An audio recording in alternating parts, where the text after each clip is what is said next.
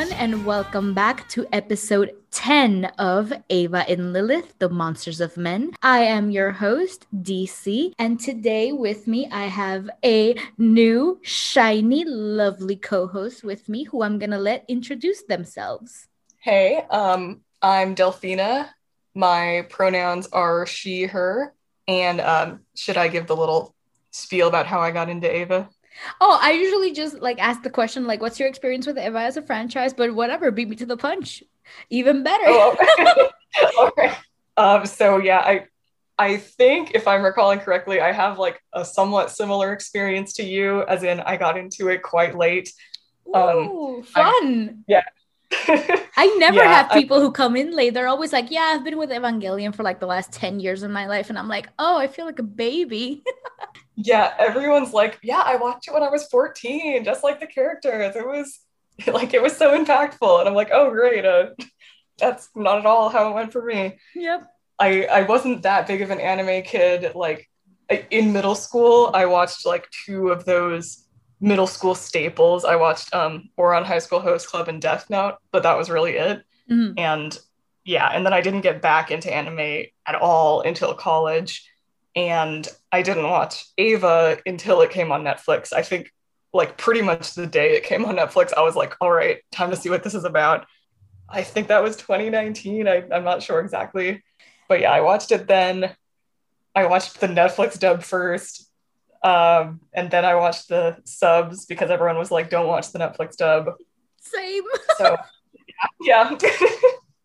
Yeah, the same thing happened to me. I don't think it's that bad. There are some translation issues and stuff that gets missed. I do think the voice actors did a pretty good job. Yeah, having no basis, like I didn't see any issues, but I believe people when they say that there were a bunch. Like I know how that is with other shows. It can be really aggravating. Yeah, from the consensus I get, it's more of a problem with the translation itself than the actual dub, which is fair. Because I've seen the original Japanese subtitled versions when Malt Misato does those live streams that she usually does. And yeah, there are a lot of subtle differences that get changed, but the core of the show stays the same. Everyone's sad. Yeah, and that's the biggest, The most important, theme. honestly. Everyone's sad. Let's all get trashed. Let me tell you something. Even with you watching it on the same day it came out, you were still a little bit ahead of the curve than I was because I waited for a whole year. And I watched it almost an entire year after. It came out in 2019. Low key, that's impressive. I think it has to do with the fact that I'm not a big anime person. I've seen my fair share of animes. I'm not enough into it to become a weeb or anything, but an official hashtag proud weeb. But I think the reason I kept putting Ava off it was because it was intimidating.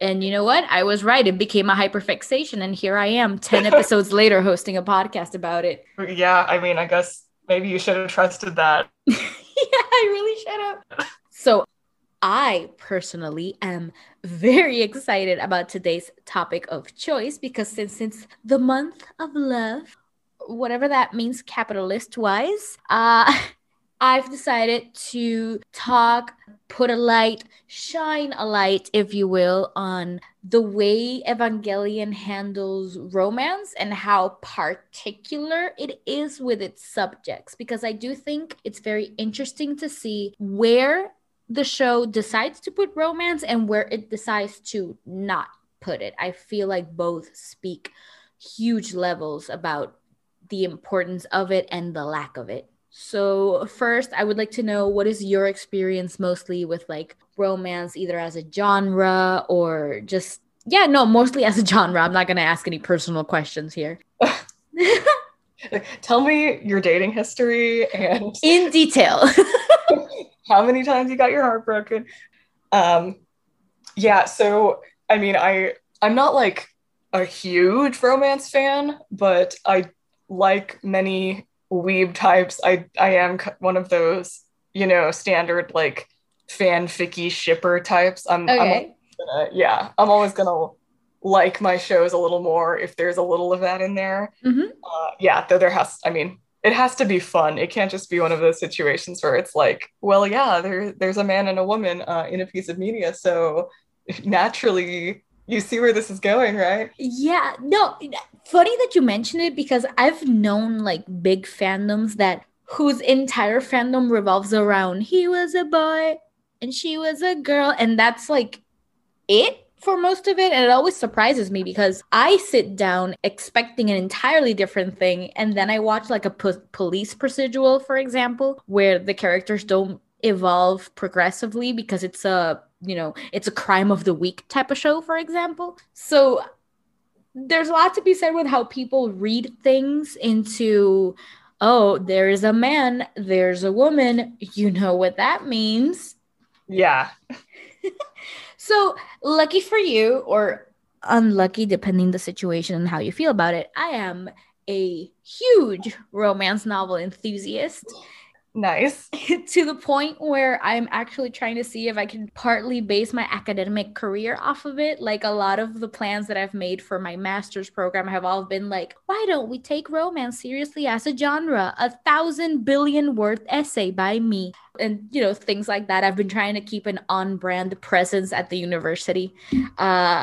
Friends keep calling me the horny scholar, which is fantastic. That is a great title. I love it. I want one day I'll be able to put it like my name PhD, the horny scholar.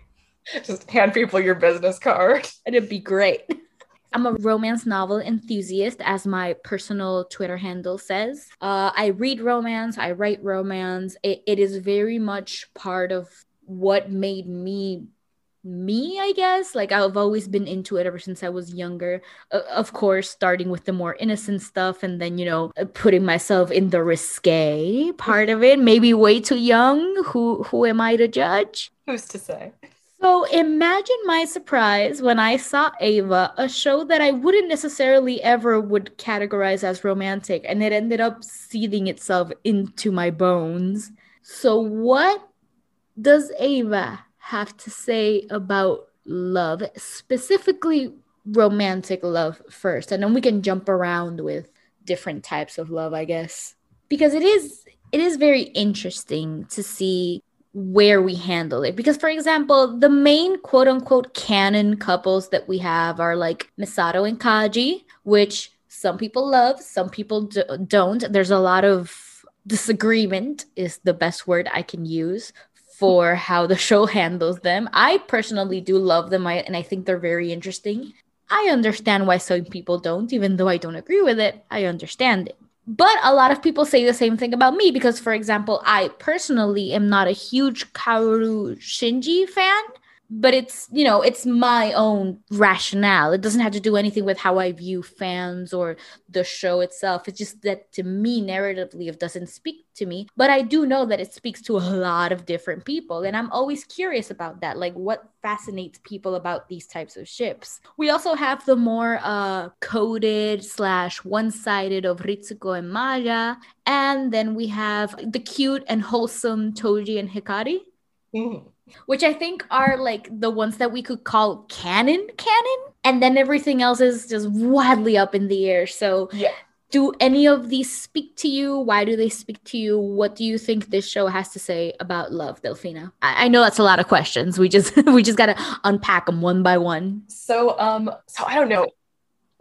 It's okay. So I feel like, oh my goodness. So yeah, to be totally honest, I think my appreciation of the couples in the show are more on sort of a like literary, like how they serve the narrative level in this case, which is kind of odd for me because normally I am like a pretty big shipper. Mm-hmm. Like if I had to pick a couple, I would say that Toji and Hikari make me pretty emotional. Yes, but yeah, babies. Like, yeah, they're so cute. And like oddly enough, even though to be clear, I wouldn't want them to end up together, I did think that Asuka and Shinji's dynamic was cute, like when they were first meeting each other. Oh, we're gonna talk about that because I have thoughts about this. Yeah. I was expecting to be in my feelings about Kaoru and Shinji, and I have thoughts, don't get me wrong, but yeah, but like as an actual couple, I'm more just, I don't know, not particularly moved, more just having thoughts. I completely understand because, like you, I'm a big shipper person. Sometimes I'll just watch shows because someone told me, oh, X ship trope is in this show and you might like it. And I'm like, you just sold me. Where do I watch it? And that's usually like my take on it. So when I watched Ava, it was very strange not having a ship to latch onto. I mean, you are presented options. It's just that none of them kind of completely hit that oomph level. You know, I feel like to me personally, the closest that it comes to is Misato and Kaji. And it's just because I genuinely do enjoy their James Bond Bond girl dynamic thing going on. Yeah. I think I told you this like before we were recording this, obviously, but when I first watched, like I was kind of an anti-Kaji, but upon rewatch and upon hearing you give the Kaji defense, I understand now. I see why he's good. Like again, you're not the first person to be like, oh, I was an anti-Kaji and now I am not anymore. And I'm like, and honestly, I understand the hesitation. I understand the hesitation because the first thing we ever see about Kaji is him being like kind of a fuckboy about it, you know? Yeah. He's like, hey, Misato, I remember how you used to look when we fucked. And like, I understand the hesitation. I think, I mean, if we're gonna just jump straight into it, I think the reason Misato Kaji calls to me the most of all is that at the end of the day, and of course people can make arguments about this, I do think they are the most tragic because they are the representation of, you know, wrong place at the wrong time. Yes, very much so. And to me, that speaks to me a lot because, you know, they're adults in a post Second Impact world where they remember a before and an after. So how do you come back from that? How do you deal with that?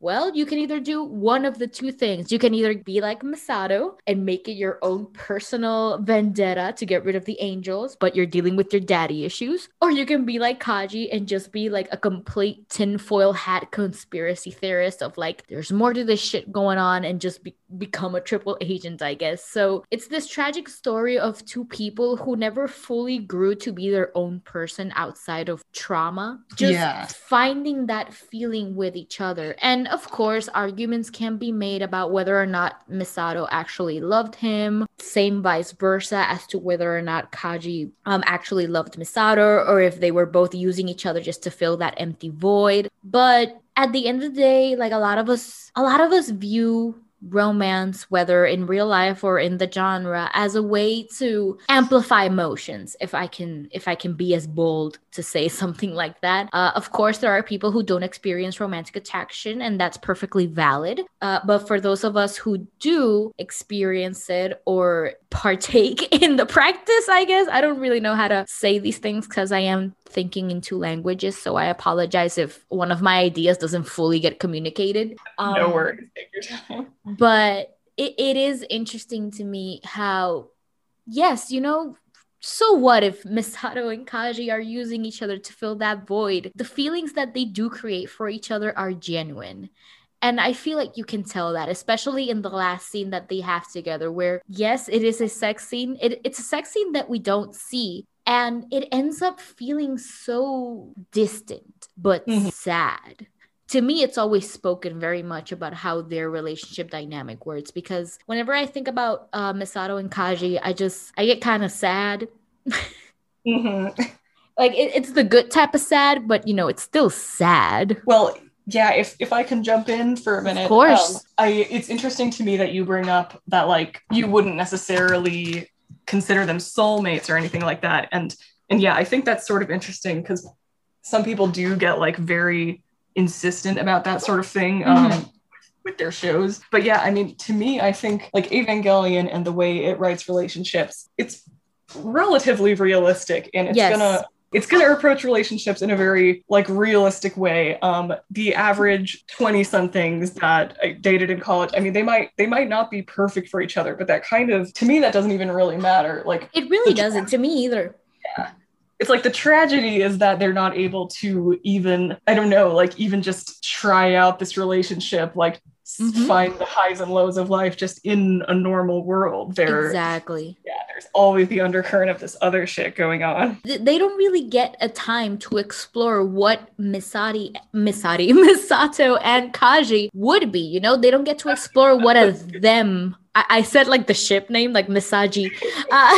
But they don't really get to explore what they would be, you know. They are in their own individuals, they have their own agendas and their own ideals. The fact that we never see them like properly on a date just tells us as much. They don't have time. Mm-hmm. And that's the saddest thing about it. They just don't have time. Yeah, they've got to like speed run this shit. They spend a week in bed, they like live together for I don't know when it was, but like that tiny amount of time, and like that's it. Yeah, and the fact that they did it in their early 20s, I believe, because they're in college when they live together and stuff. Early 20s is like a very big period of self-discovery and identity, and who knows, like maybe it was a good thing that Misato like cut ties, even though she had a really shitty excuse, like you remind me of your father. Girl, girl, you need to seek a therapist. Anyway. Not his problem. No, yeah, poor Kaji. A lot of people like to like you know, hand wave away the fact that Kaji was left on the assumption that Misato cheated on him. And and with all of that, he still manages to like, you know, have at least the persona of a peppy, happy, like fuckboy type of attitude when he sees her. He's not mad at her for cheating on him. He doesn't even seem to resent her, honestly. It's like, oh, you're here too. Interesting. Yeah, I guess on my first watch, I just like totally missed really a lot of the details of their relationship. I was just kind of like, because I don't know, because I have my anime expectations, I was like, oh, so Kaji's this character, not usually a fan of this type, so I'm not going to pay much attention. But yeah, I mean, like low-key, he handled that situation better than I would, so props there. I always love mentioning that out of the entire cast, which all of them have their own big issues with a capital I think Kaji's the one that either has it the most together or is very good at pretending he has it all together. Yeah. Because the rest of them are like bleeding out of their pores bad. Like, oh, you can see Misato's daddy issues from a mile away. Yeah. Whereas he's kind of like an it's the end of the world, so let's just have fun type of dude. It really is. Like, I always mention that Kaji, like, you know, Kaji works for Kaji first, Kaji second, and Kaji third. He is his main priority. He just wants to get to the truth. And there is a valuable quality to that, at least to me there is, which is why he ranks so highly up my favorites. But his relationship to Misato, I understand why people are gonna kind of put off by it, because one of the first instances that we see them together, he is technically kissing her against her will in the elevator. And I understand why people get uncomfortable with it. Yeah. But I also understand that this is just his way of distracting her so she can, you know, just throw the files on the floor and he can look at him real quick, because he is a spy. Yeah. He's just reading these. I have a headcanon. I haven't brought it up in a while, but I have a headcanon that Kaji just like voraciously reads romance novels, and that's where he gets all his like shitty spy tactics from. Because it makes sense. That's the type of stuff you see in a romance novel. Like, oh, you kiss the main officer of the deck so you can get information. Ooh, so scandalous. And that's the fun in it. I do understand why people are uncomfortable, though, and I never do want to disvalue or discredit their feelings of being uncomfortable. So, which is why I don't bring it up much, or I don't talk about it much, because I try to respect everyone's limits. But to me personally, I never read it as completely abhorrent, I guess. I was just like, oh, this is a dynamic now. We're gonna have to see where this goes. And well, it ended up with them sort of almost falling back in love. And I say almost and sort of because we don't really get the answer to that. Yep. Like with many things. Yeah, though,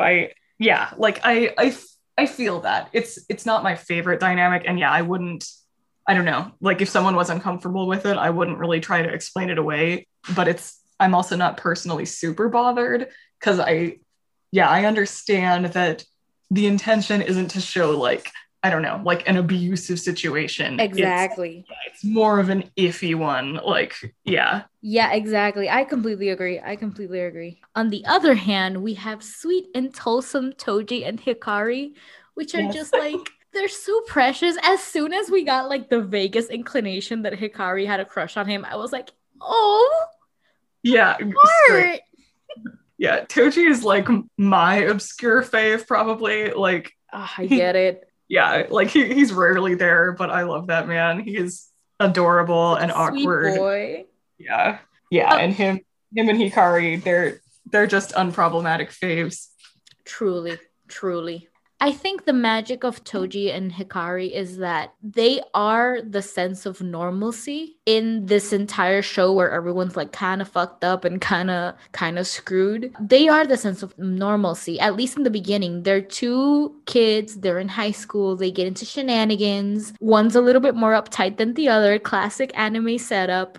But then Toji gets chosen to be the pilot and shit hits the fan. Yeah, and it happens like just so at the peak of like what would be their romance story if this was a slice of life anime. But Exactly. alas, yeah, but alas, it is not.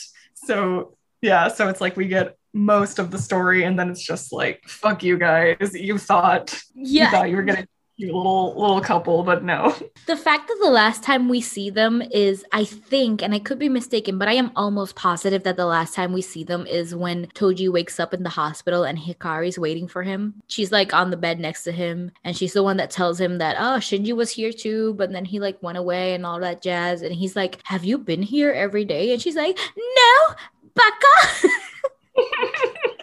But yeah, she's totally been there every single day. Yeah. It's adorable. They're super sweet. If anyone has anything bad to say about Toji and Hikari, I will fight you because they are just the unproblematic sweethearts. Yep.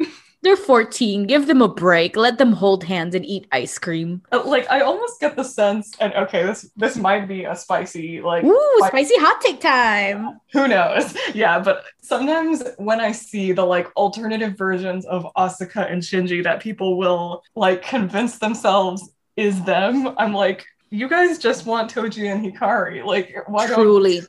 don't just go to them? Just go to the ship that's already available. Don't twist the characters that we actually have in order to fit the fantasy that you want. Just go to the next one. Toji and Hikari are so sweet. Like the only thing I want them to do is hold hands and share ice cream. That's all I want them to do. Just like hold hands, share ice cream, maybe go watch a movie. Just normal teenage stuff. Yeah, straight up.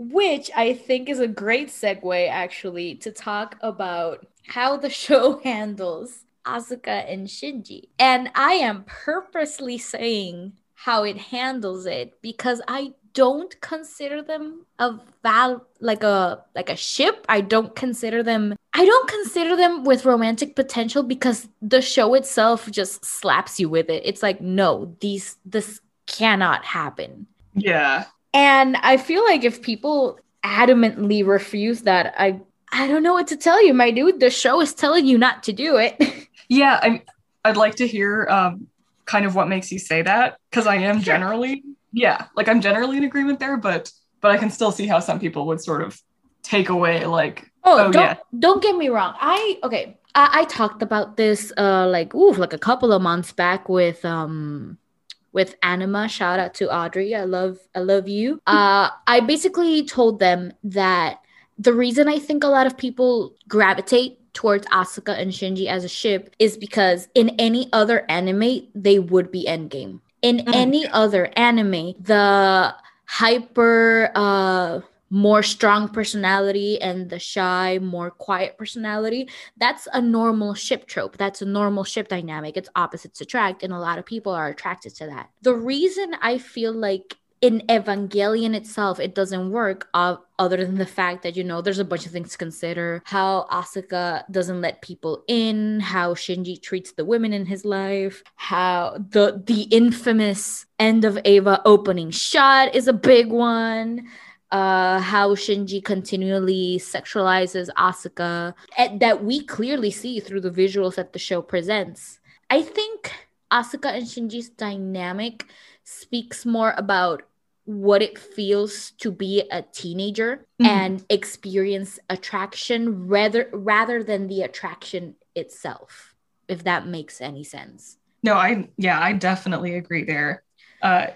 Yeah. And it also, it does need to be pointed out that unfortunately most of the Asuka Shinji ship fan base is extremely older men that are projecting ideas. Most of Yeah. it, not a lot of it, but most of it. Yeah, that's a fair point as well. And that just adds a whole other layer of yikes to the situation. It's like you said, like people in these instances change a little bit Asuka and Shinji's core personalities for them to work as a couple, when truly what you are looking for is Toji and Hikari. May I direct you to the next ship, please? Yeah, exactly. As you point out, that it's often older men, sort of, twisting what they actually are.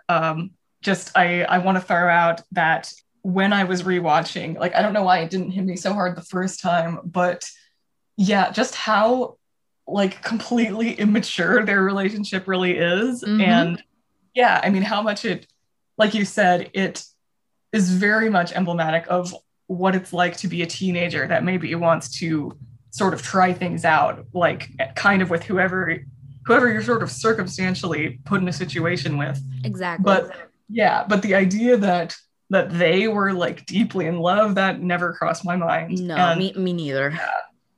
And it's like they're so young.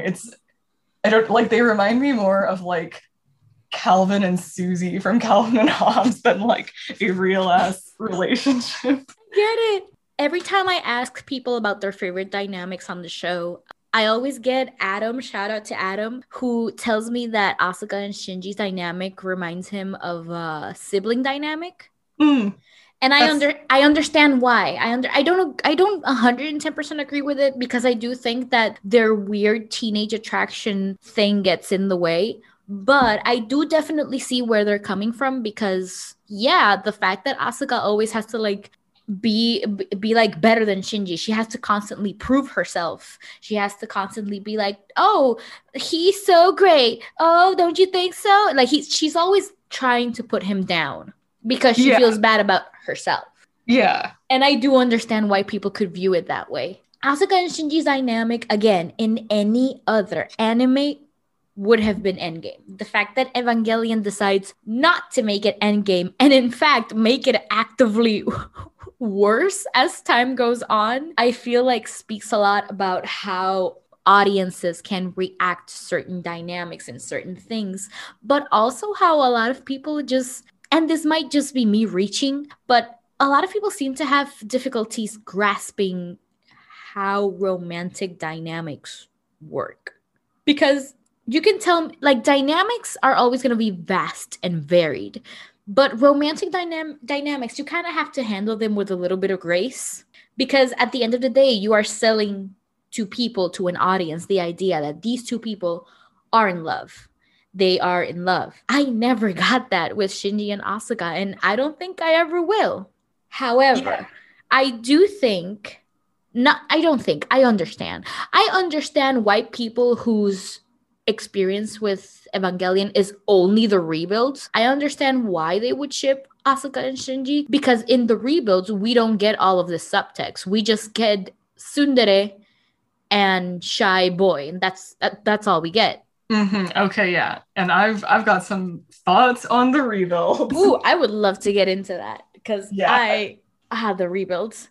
But anyway, at the end of the day, closing thoughts on my part at least, Asuka and Shinji is a fascinating dynamic to inspect, but I would never condone it to be like an actively shipped thing or a healthy one, or even a ship to aspire to be like, because one of the main defenses that I keep reading about people who like Asuka and Shinji together is like, oh, it's the idea that people can grow and change together. And I'm like, there's so much more content out there that tackles those issues that doesn't have one of the characters sexually assaulting the other one. Like, with specifically with them, like, bitch, where are they, like, growing and changing? Because that's what they're projecting onto it. Yeah. That's the thing. We come back circle to this idea that people change their personalities in order to fit the dynamic that they want them to have. Yeah.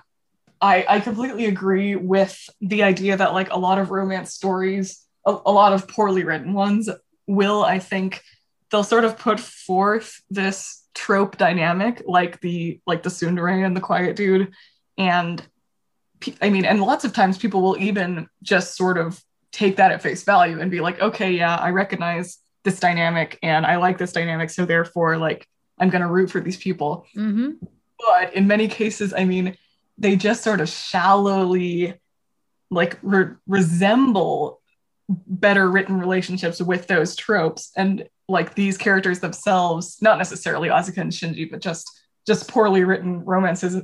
Yeah. As a whole, like, yeah, they themselves, they won't really have a base of caring or attraction, like, built into the actual content. You're just supposed to sort of recognize that. Yeah. It's this whole idea of, you know, he was a boy and she was a girl. Can I make it any more obvious? Exactly. Like, that's not enough for you to write a believable, tangible, palpable romance story. You need to have two main characters that are defined and that are detailed and complex. That's the reason why, for example, I am so attracted to both Misato Kaji and Ritsuko Maya, because they are fully rounded characters that do have a base of caring for one another as their main point, and then you can start reading things into it, you know? Yeah. Like, and I don't want to be clear, I do think Asuka and Shinji are great and well-developed characters. Oh, same, of course. Yeah. And even their relationship is well written. I just don't think it's like one of an endgame romance, personally. It's not the pinnacle of romance that people like, that a lot of men swear it is. Yeah. For some reason.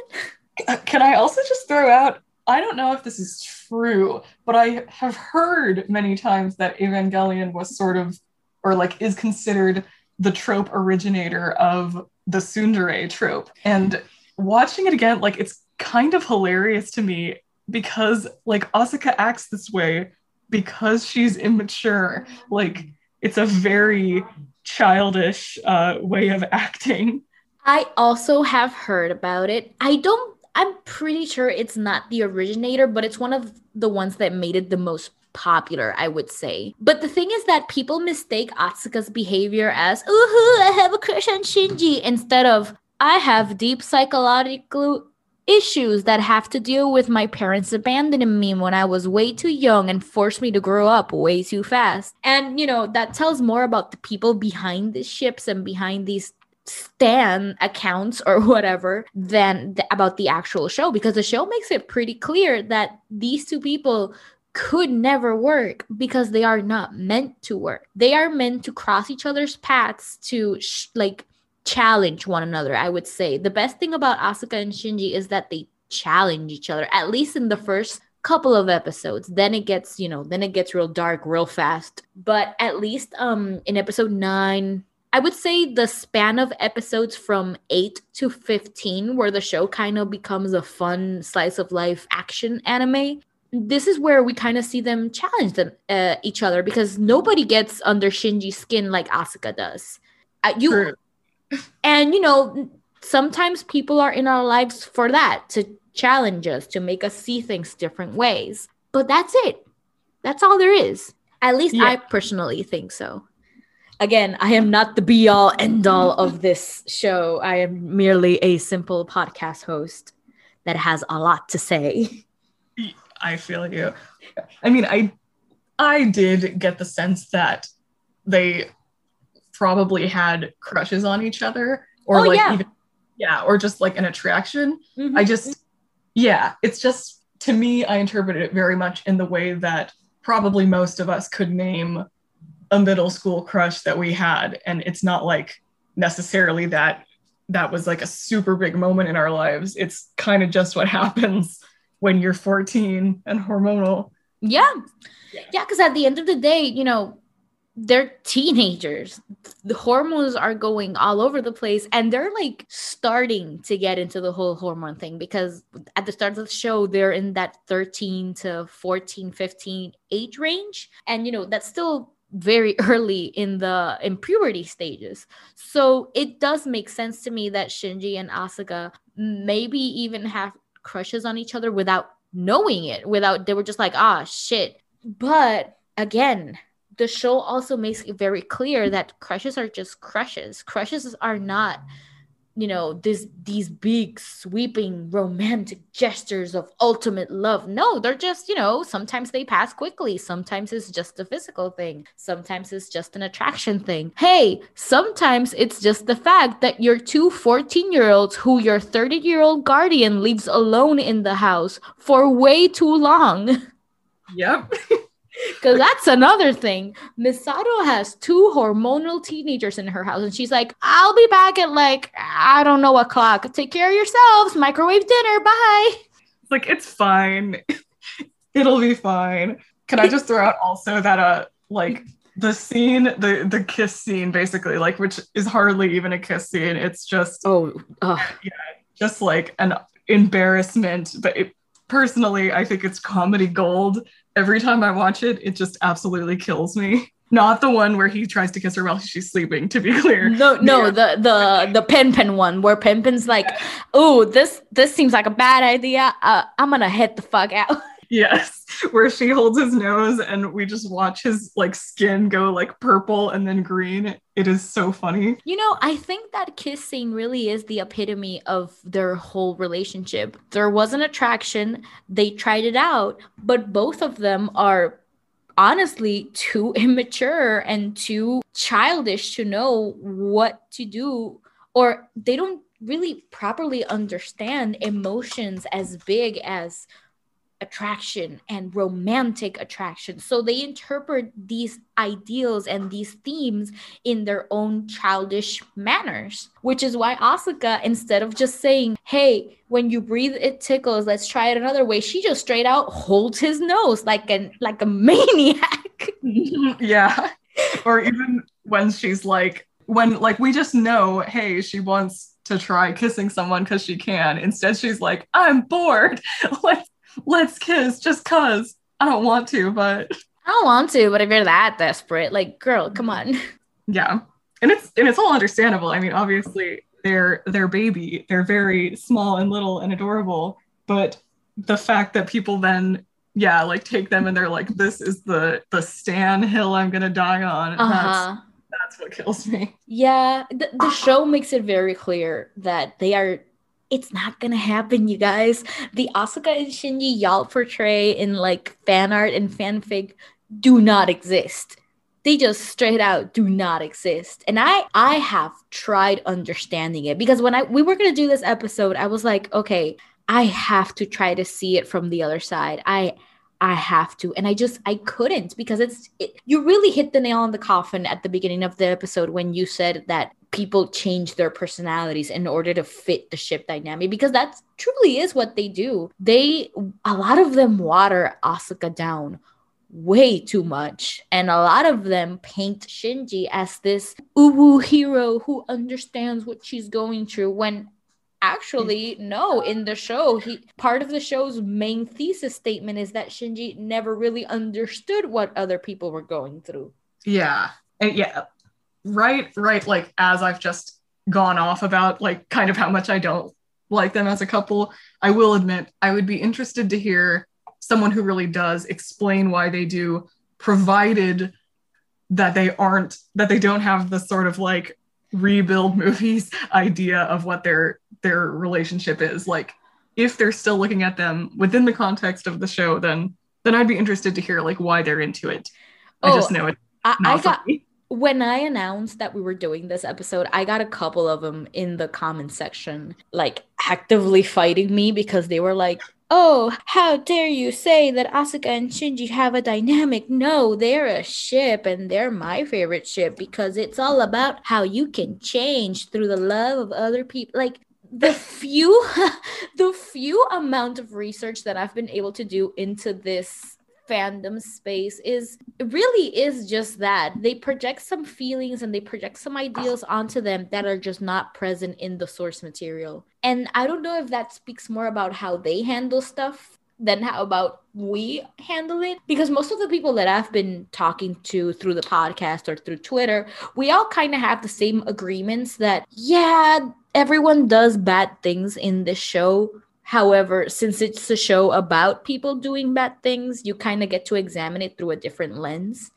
But it's definitely different when you proudly advocate that you think this ship is quote unquote very good and healthy, when in the text there have been multiple cases of sexual assault and aggressive violence done toward them, I guess is going to be my closing statement. Yeah. On them specifically.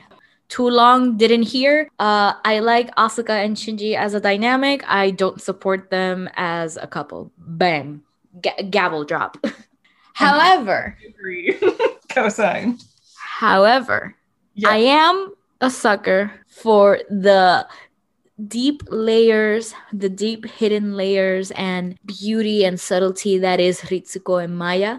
I love that for you. I can't wait to hear about this. Because okay, Ritsuko and Maya was one of the things that on my first watch I didn't take notice of. I didn't take notice of Ritsuko a lot in my first watch. I was mostly focusing, there was so much to take in. I was mostly focusing on like the pilots and sometimes Misato. When she appeared, she had a whole thing going on. But upon second rewatch and third rewatch, I focused way more on the adult characters because I was like, okay, they're closer to my age range. I don't really relate to the pilots anymore because I'm not 14. Let's see what the show has to say about adulthood. And what fascinates me about Ritsuko and Maya is that it is layered, it is hidden.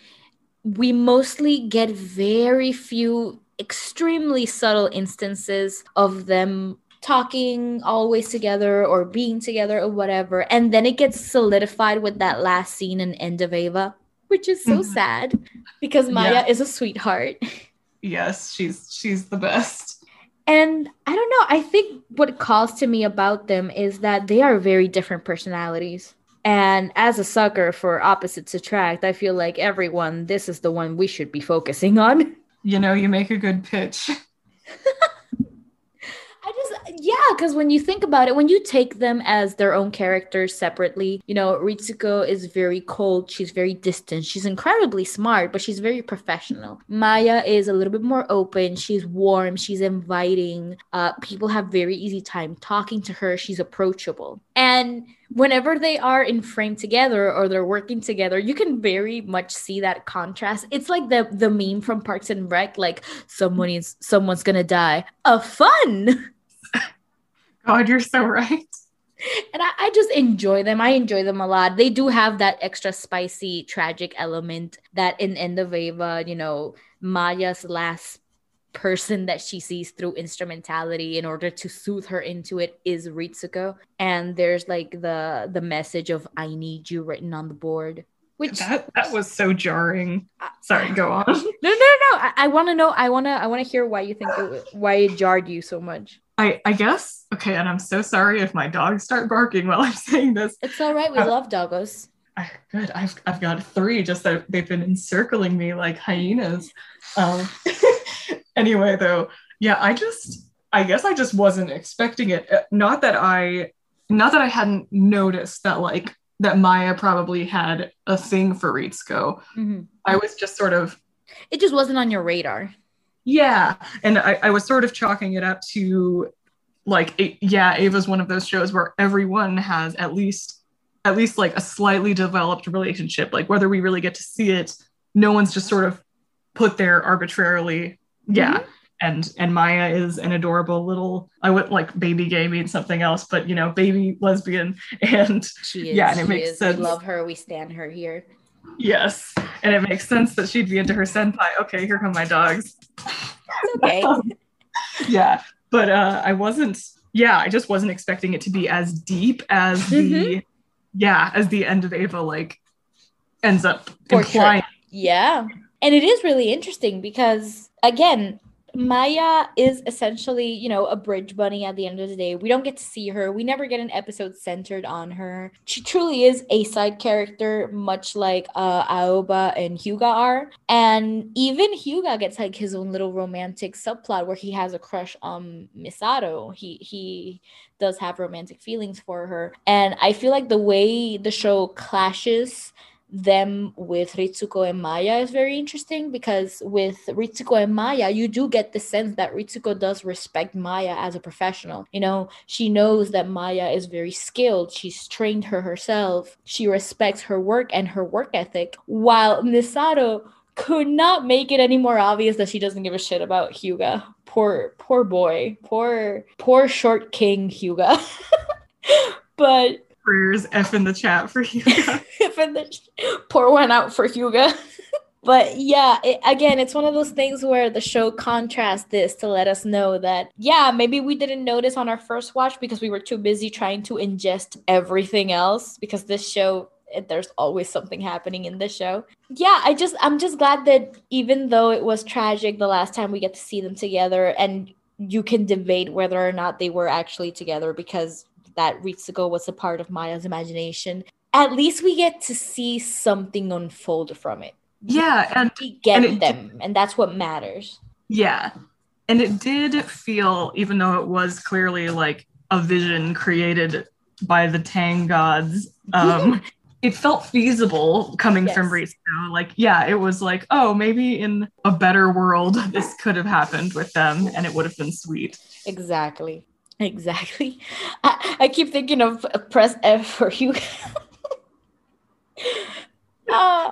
Poor Hyuga, man. Like, I feel so bad. Like, Aoba had it right. He was like, I'm not going to mess with anyone. I am looking out for me. I'm just going to play my guitar and come into work. And you know what? I respect that.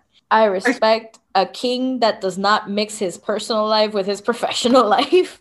I think you mentioned this in another episode, but like the fact that when everyone else is being lured into instrumentality, like with their crushes and stuff, he's just terrified by a bunch of rays. Like, I know it's meant to be a scary moment, but that's another moment of just comedy for me. But I'm kind of a bad person.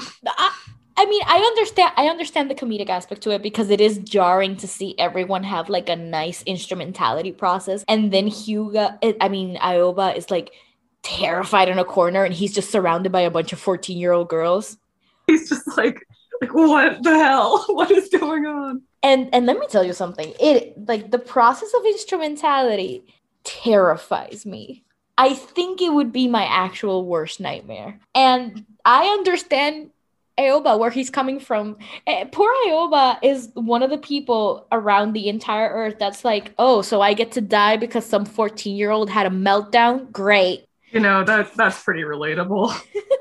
I must be missing a ship or a dynamic or two. I'm going to pull up real quick a tweet that I tweeted on Valentine's Day, actually.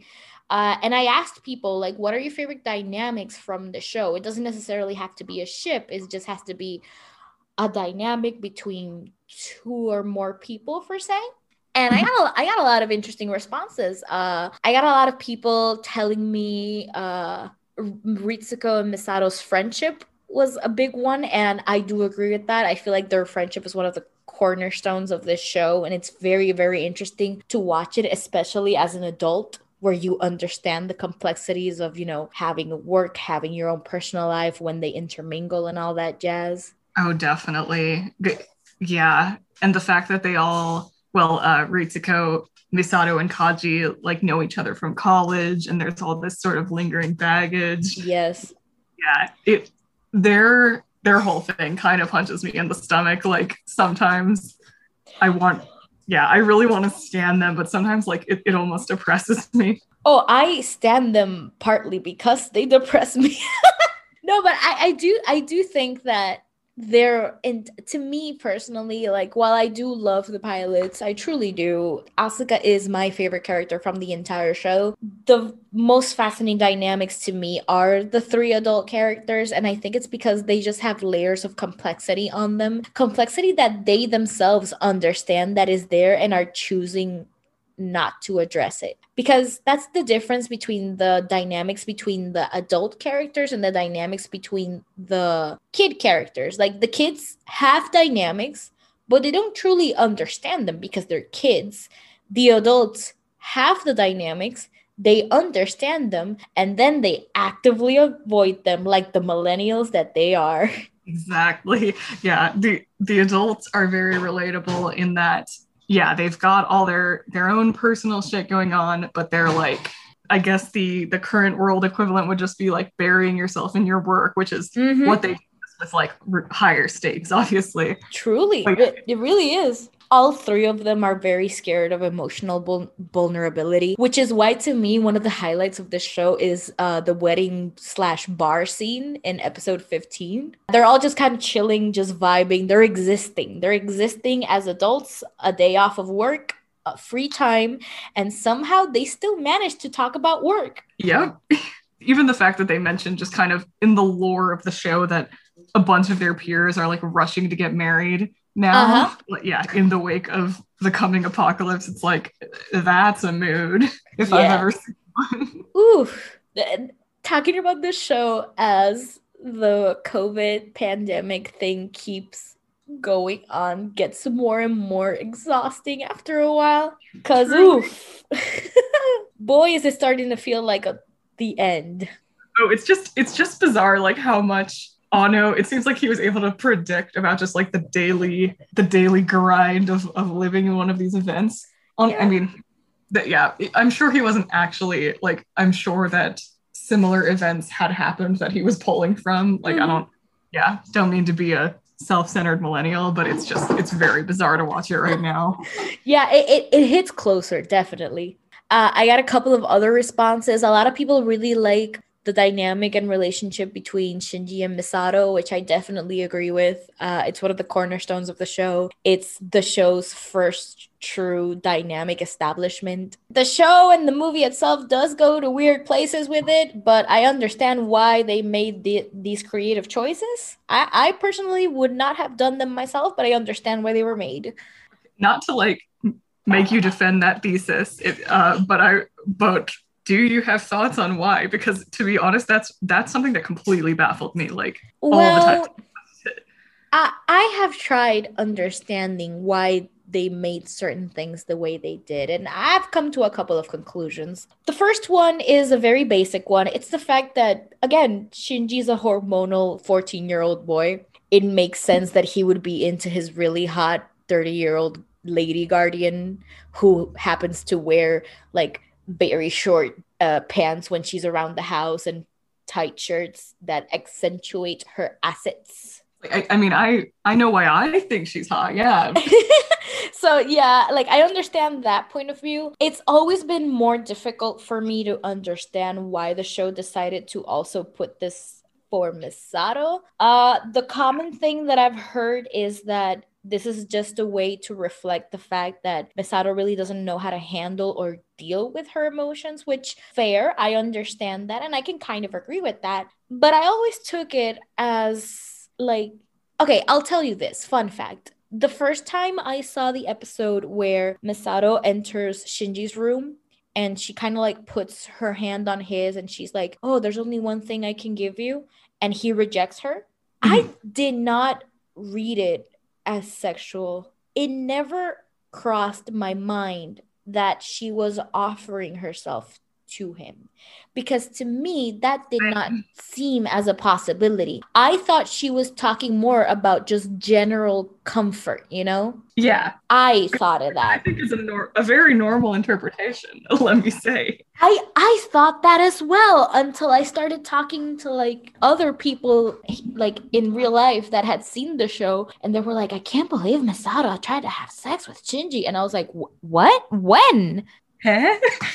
And then like I did my research. I read a couple of essays. I read a lot of Q Misato stuff. And yes, according to the storyboards, she was technically offering herself to him. And I understand that the show did this just to showcase that Misato is just as lonely as Shinji, because when Shinji rejects her, she gets out of the room and Pen Pen's there and she kind of like hugs Pen Pen. and she's like, oh, like she admits to herself and to the audience at some point, you know, I don't really care who it comes from. I'm just like, anyone will do, because she's that lonely. So if that's the purpose that they wanted to convey, fine. I don't love it, but I understand why it's there. The one that I still don't fully understand why it happened is the kiss.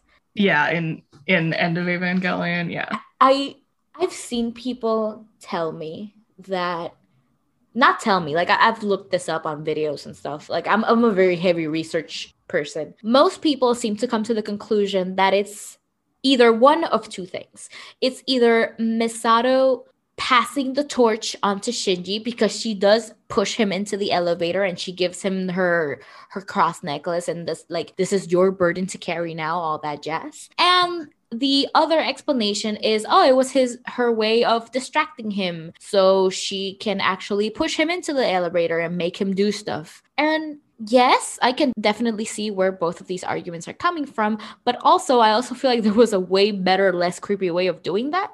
Because I understand if you wanted to put the kiss in there and just be like, ha, I tricked you, you're in the elevator now. Like, okay, that's fine. But then you add the line where she says, like, oh, that was an adult kiss. We'll do the rest when you come back. And I'm just like, why did we add that line? We could have just had her if we must have the kiss, you could have just had her standing there smiling the same way, like the last shot Shinji sees of her, and that's it. You close that like that. We didn't need that line. Yeah, you know, I think I'm in complete agreement. Like, yeah, I understand some potential like motivations in both of those scenes. I guess personally, I don't think they need to be there at all. But exactly, like, but I get it, yeah. But like in particular, that one line, I'm just like, what the hell? Like, it just, yeah. It always read to me very much as just Ano just doing a little bit of self-fulfillment fantasy there, because I don't want to discourage any of Ano's would-be or not influence in his own work, but that particular scene to me has always felt weird. I almost always skip it whenever I rewatch End of Eva, and if I don't skip it, I like watch it just like at a little faster speed than the rest of the film. Just because I feel like it doesn't jive well for me. It just makes me feel uncomfortable too, because it's a 30-year-old woman kissing a 14-year-old boy. That's very fair. I mean, like obviously I love Eva, but it is an anime from the 90s. It's gonna have some things where I'm just like, okay, I can't even justify this. I just have to accept it as like something that, yeah, that's just like an unfortunate part of this thing I like. Yeah, but when we talk about Shinji and Misato's dynamic, as it is, just a dynamic, no romance or anything involved, I do think they are the core of the show. They are, like, as Lily _Maja says, shout out, they are the heart of the series, because they're the first characters that we meet. They are the first characters whose inner lives we get to explore. They are the first characters whose dynamic we start watching from scratch. Yeah. And, you know, as much as we call the pilots the protagonists of the show, I would argue that the protagonist is Shinji, but the deuteragonist, I'm pretty sure I said that wrong, I'm so sorry, is Misato. Because Misato's the one that's there from episode 1. I totally agree. And yeah, I think like, yeah, in the early episodes, sort of before Asuka and even Rei are like big members at all of the cast, you start to care about the show because of Misato and Shinji. Like, yeah, you see that this intricate relationship is being developed, and it's really interesting. And you're like, oh, so there is a heart to this mecha show. Cool. Okay, now we have to get into the contentious one. Oh no, even the dogs protested. Okay. They say hell no. Okay, so we can either go to the contentious one where I am the minority, or we can go into the more #problematic ones where I feel like there is definitely room to explore. So which one of these two roads would you like to travel on? Are are we going to get to both, do you think, in either case? I think we will because, I think we will. All right. How about we cover the first you mentioned then? Okay, first. the contentious one. I mentioned it earlier, but I guess it's time. It's time for me to come forward. I'm not a big Shinji Karu person, and it's because I personally don't really find Kaoru that interesting as a character. I do find him interesting as an entity in the world. The fact that he is an angel, but he looks, acts, speaks like a human, and the fact that he's so alienated from the rest of the cast, I do find that very interesting. And I wish that was an aspect that we explored more of this character. But I personally have never been that fond of them as a ship. And I know they are a big, big one in this fandom. And it always makes me feel kind of bad because I'm always like, maybe I am the person in the wrong. How dare you? What is wrong with you? I knew it. No, I'm pretty much completely with you. Really? Yeah. And that's weird because when I plug my Twitter and stuff, you'll be able to see all this. But like I am sort of the queer subtext. Like that is like my thing. Mm-hmm. I study that as like low-key a hobby, low-key as part of my major. That is what I love to focus on. Yeah. But Shinji and Kaoru as a relationship, like I mean, I don't love it so much for the relationship itself. I do think that what it is, like, okay, I've got a lot of thoughts, actually. Yeah, no, I have some too. It's just that I feel like it's too many hot, spicy takes for one episode, so. Oh, yeah, okay. Well, I'll try to avoid too spicy takes. I just think, like, I really like that Kaoru shows up at the end. I love his role in the full narrative of Eva. Mm-hmm. I think it's really cool that we were sort of building up to this final angel battle, and then in the end, like, there just straight up isn't one. It's just like, Kaoru's just like, nah, actually, I think you guys deserve to live because you guys are cool, so bye. And it's like, yo, what? What the hell? Like, that kind of blew my mind. I didn't get the sense that, like, there was really any reason, like, Shinji in particular didn't exactly win Kaoru's heart. It seemed maybe like he was just, I don't know, fascinated by humans as a whole. Mm-hmm. I agree. Yeah. I also noticed, I was looking at that Valentine tweet that you tweeted out. And I don't know if you like wanted to mention this or not, so like stop me if you did. Okay. But someone commented about like the tragedy of their relationship, and I thought it was really interesting. It came from someone called Moon_Dweller5. Yeah, and shout out to Selena. I love you, girl. Nice.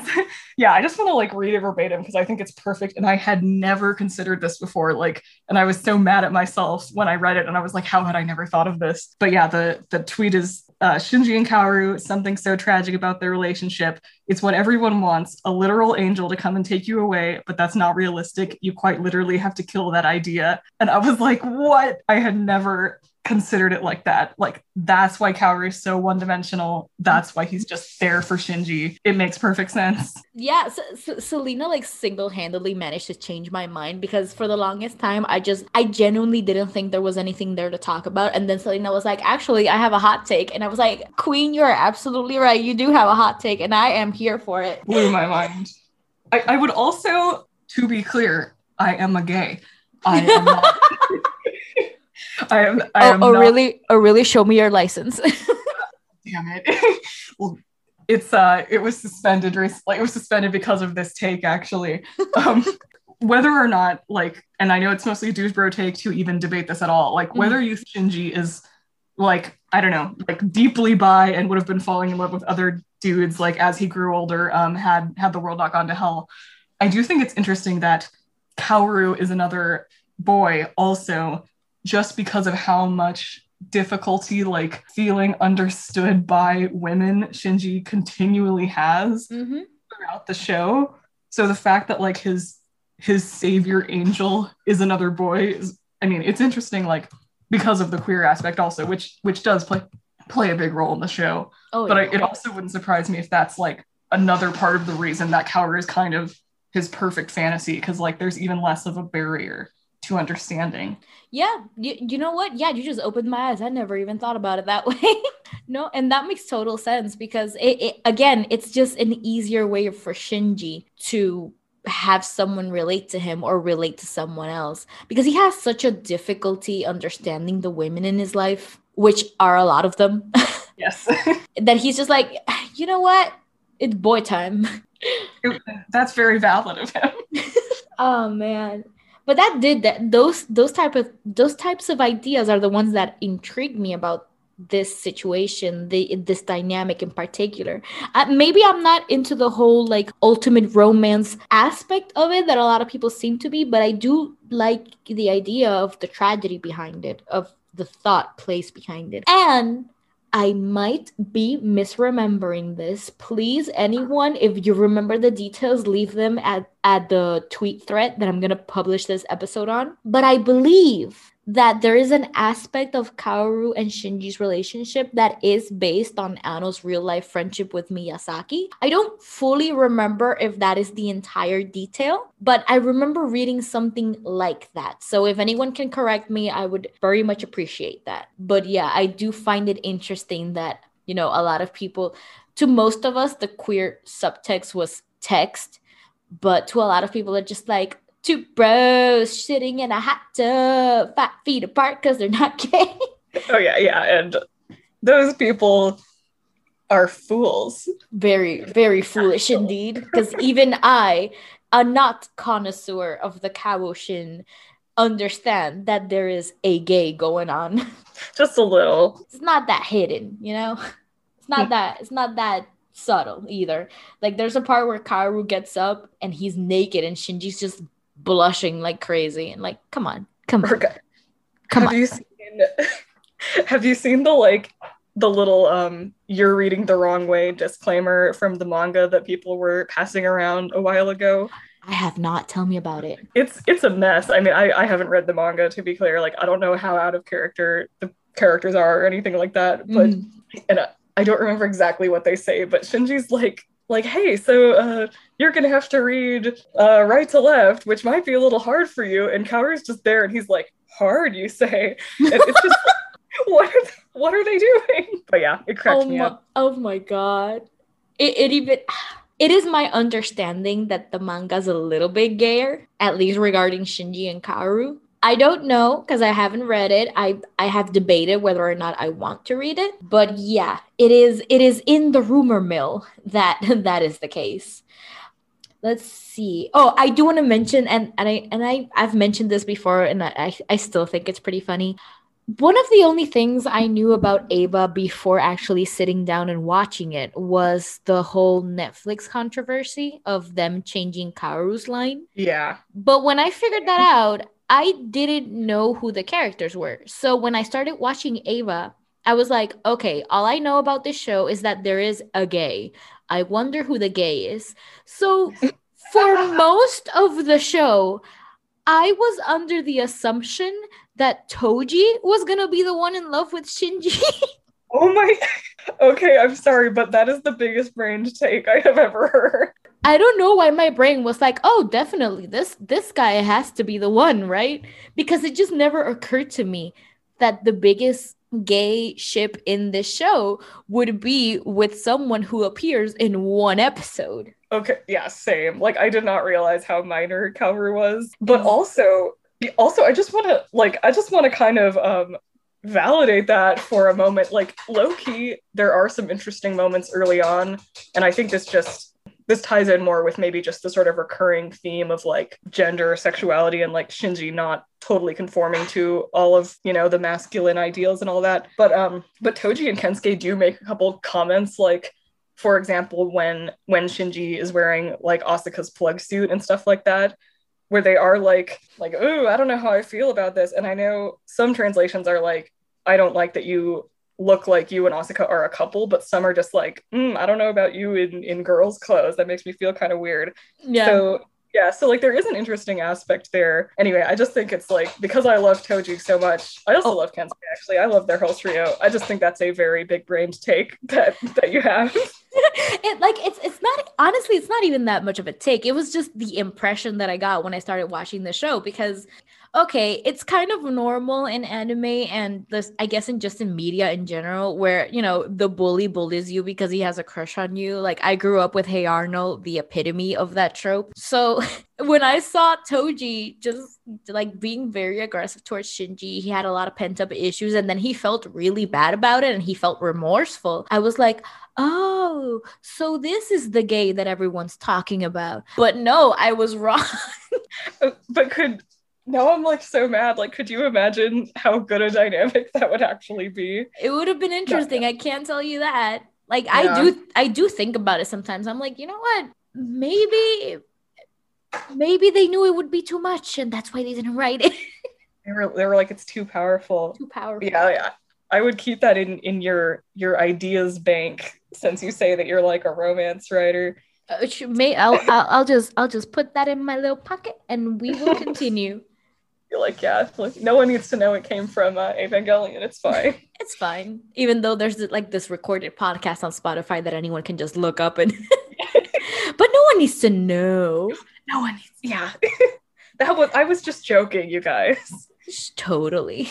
I got a couple of responses in this thread too, where you know, I got two Shinji and Misato. I got the Risako and Misato one. I got Shinji and Kaoru. I got two people who told me that their favorite relationships were like of the individual pilots, Asuka and Rei respectively, the relationship they had to themselves. And I really do think that's a very interesting take. I'm not going to touch upon it too much in this episode because I feel like we have more to say about that when we go to the individual pilot episodes, which are very far ahead in the planning stages. They are not going to be here anytime soon because they intimidate me. But I will say this. The fact that Asuka tries to, quote unquote, mature faster, become an adult at a quicker pace than everyone else because of her childhood trauma, and she tries doing this through romantic and sexual connections, was very well handled. As someone who consumes a lot of film, like for both podcast work and just general hobbies, I feel like a lot of writers tend to mishandle when teenage girls try to get a grip on their own sexuality, and they end up exploiting them more than actually helping them. Evangelion does a really good job of explaining that, yes, Asuka wants these things, but Asuka doesn't really understand what these things mean. And, you know, the biggest scene that we can take away from this is the opening scene in episode 22, where she literally throws herself on top of Kaji. And she's like, yes, I'm ready. I can do this, even the grown-up things. And the fact that that's the language that she uses to communicate that she thinks that she is ready to have sexual relations just highlights so clearly the fact that she truly is not ready for anything like that. And thank fuck the show decided not to make Kaji a creep, because holy hell, I remember feeling so like nervous watching that scene. I was like, please don't make him a creep. Please don't make him a creep. And the fact that he's the only grown-ass adult man that's like, nope, you're young, goodbye. Including in real life. Yep. Yeah. Be more like Kaji, you guys. Straight up. Had Kaji like been a creep about it, yeah, like that might have been one line too many for me, honestly. Oh, if Kaji had been a creep, I would not stand him the way I do. Trust me.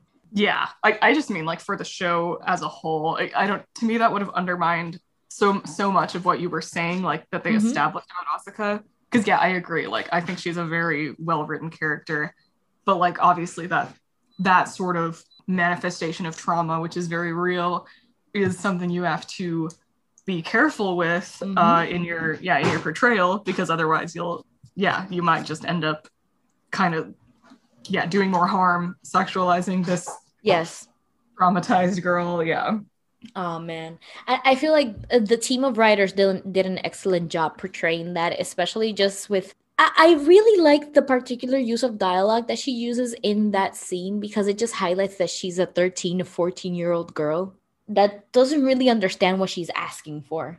She thinks she does because she's matured at a faster rate than everyone else around her, but she's still just a girl. And Kaji recognizes that, which is why, honestly, I do think he tried to keep her at a distance at all times. He didn't do it out of any sense of malice per se. He was just, people know when people have crushes on you, at least when they display it as overtly as Asuka did. And he was just trying to maintain that distance. And I don't know, I think that's pretty cool of him. Yeah, agreed. And that's another just bit of sort of realistic writing, I think, that I appreciate. Because again, I think that's just kind of a like somewhat common dynamic that I've seen in real life. And yeah, it's like part of me, this is all speculation, but part of me wonders, like, if Asuka hadn't been throwing herself at him, he might have been a little more of like a fatherly figure or guardian, just a little closer with her. Yeah. But that is sort of like the boundary you have to establish in that kind of situation. He's got to be like, hey kiddo, little sis, how about you stay over there? Way over there. Yeah. It's like 3 lunch tables distance from me, okay? Yeah, and again, on the opposite side of the spectrum, you have Rei, and the fact that Rei's continuously male presence in her life is motherfucking Gendo, which, motherfucking Gendo with his creepy ass shit and his sexual assaulty behavior. Poor girl. I'm glad she gets to destroy him at the end, even if it is only metaphorically. That was, still so satisfying. Yes, devour him. So, at the end of the day, I guess what Ava has to say about love, at least romantic love in general, is would be nice if I had the time. And that's it. Okay, no. Let's be clear. I feel like what Ava has to say about love is the same thing it has to say about a lot of these other different complex emotions.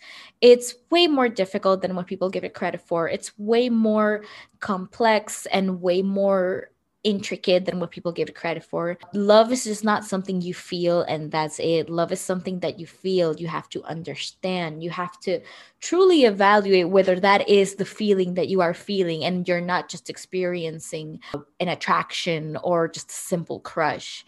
Because a lot of people conflate these ideas of love being this all-encompassing thing that is ever eternal, when in reality, we love a lot of times in our lives, whether we love our partners or we love someone from far away or, whatever circumstances that you might be into. Love is difficult, just the same way as all other emotions are. I feel like what separates the idea or the emotion of love from other types of emotion is just that love usually involves a partner or multiple partners if you're polyamorous, and a deep sense of trust that you can't really have with anyone else. At least that's my take from it. And since Ava is a show about, the hedgehog's dilemma, the more you try to get closer to people, the more you hurt them, it has interesting things to say about it. And it does so utilizing this vast array of colorful characters.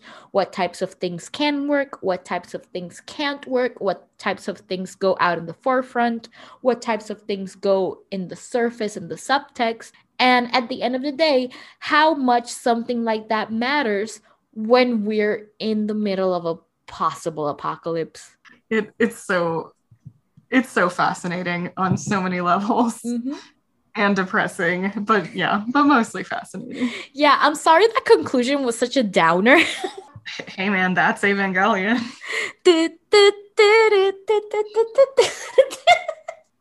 Yeah, like when you said that the conclusion is just like wish I had the time, I was fully ready to be like yeah that is the conclusion, but no, of course there's more going on. No, but like too long didn't read is love seems nice, wish I had the time to do that. Anyway, just one more note that I took that I forgot to mention. This would be all the way back in freaking Toji and Hikari. Oh, let's do it. Let's go back to the wholesome. Yeah, I just found this very interesting to put a little lighter spin on like the whole love in the time of the apocalypse narrative. I do think there's a lot of emphasis on how in sort of fraught times like these, when a lot of people are experiencing personal traumas and when a lot of people have lost people that are close to them, especially their parents, and lost a sort of sense of normalcy, you see people's peers sort of coming in and filling those roles. People are really into found family tropes right now. Oh, yeah. All the millennials want to like form a commune with their friends and just go live with them. And like, that is just so telling to me. And yeah, I just thought it was very fascinating, like how close so many of the students are shown to be in this show. Mm-hmm. And then the sort of like romance and caregiver roles that like Toji and Hikari sort of perform for each other. It's like they're stepping in where like other people just can't. And that was really fascinating to me also.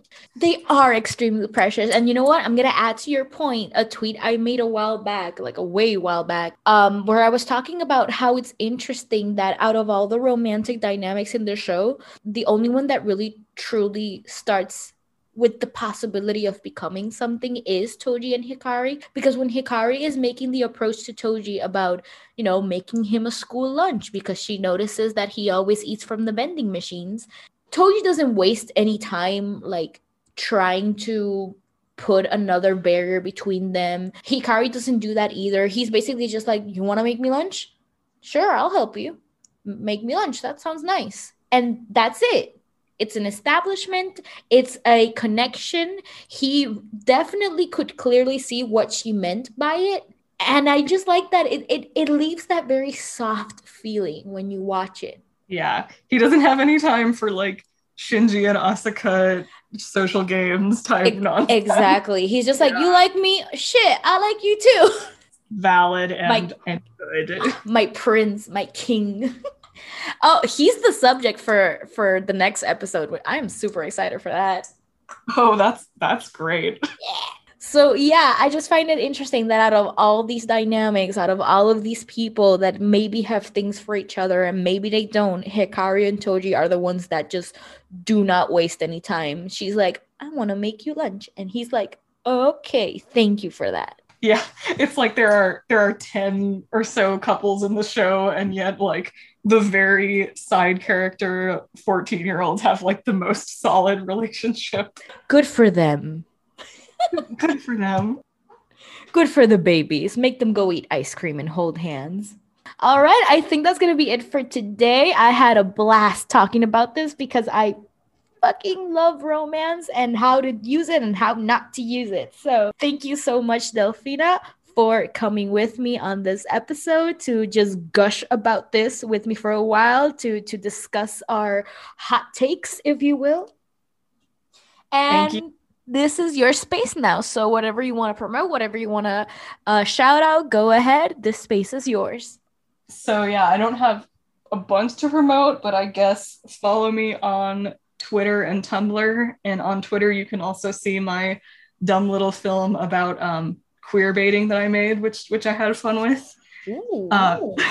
Yeah, that's in my pinned tweet. So plug there. I'll plug it in the tweet thread. Oh, nice. Yeah. My Twitter handle is bitchfartman. BITCHPH Artman. I love it so much. Oh Lord, maybe yeah. And now it pains me to say this. My Tumblr handle is not any more mature. It is IBS Karapika because I also love Hunter x Hunter. Nice. So, yeah, I guess IBS KURAPIKA. Follow me. I'll talk about anime. Follow Delfina.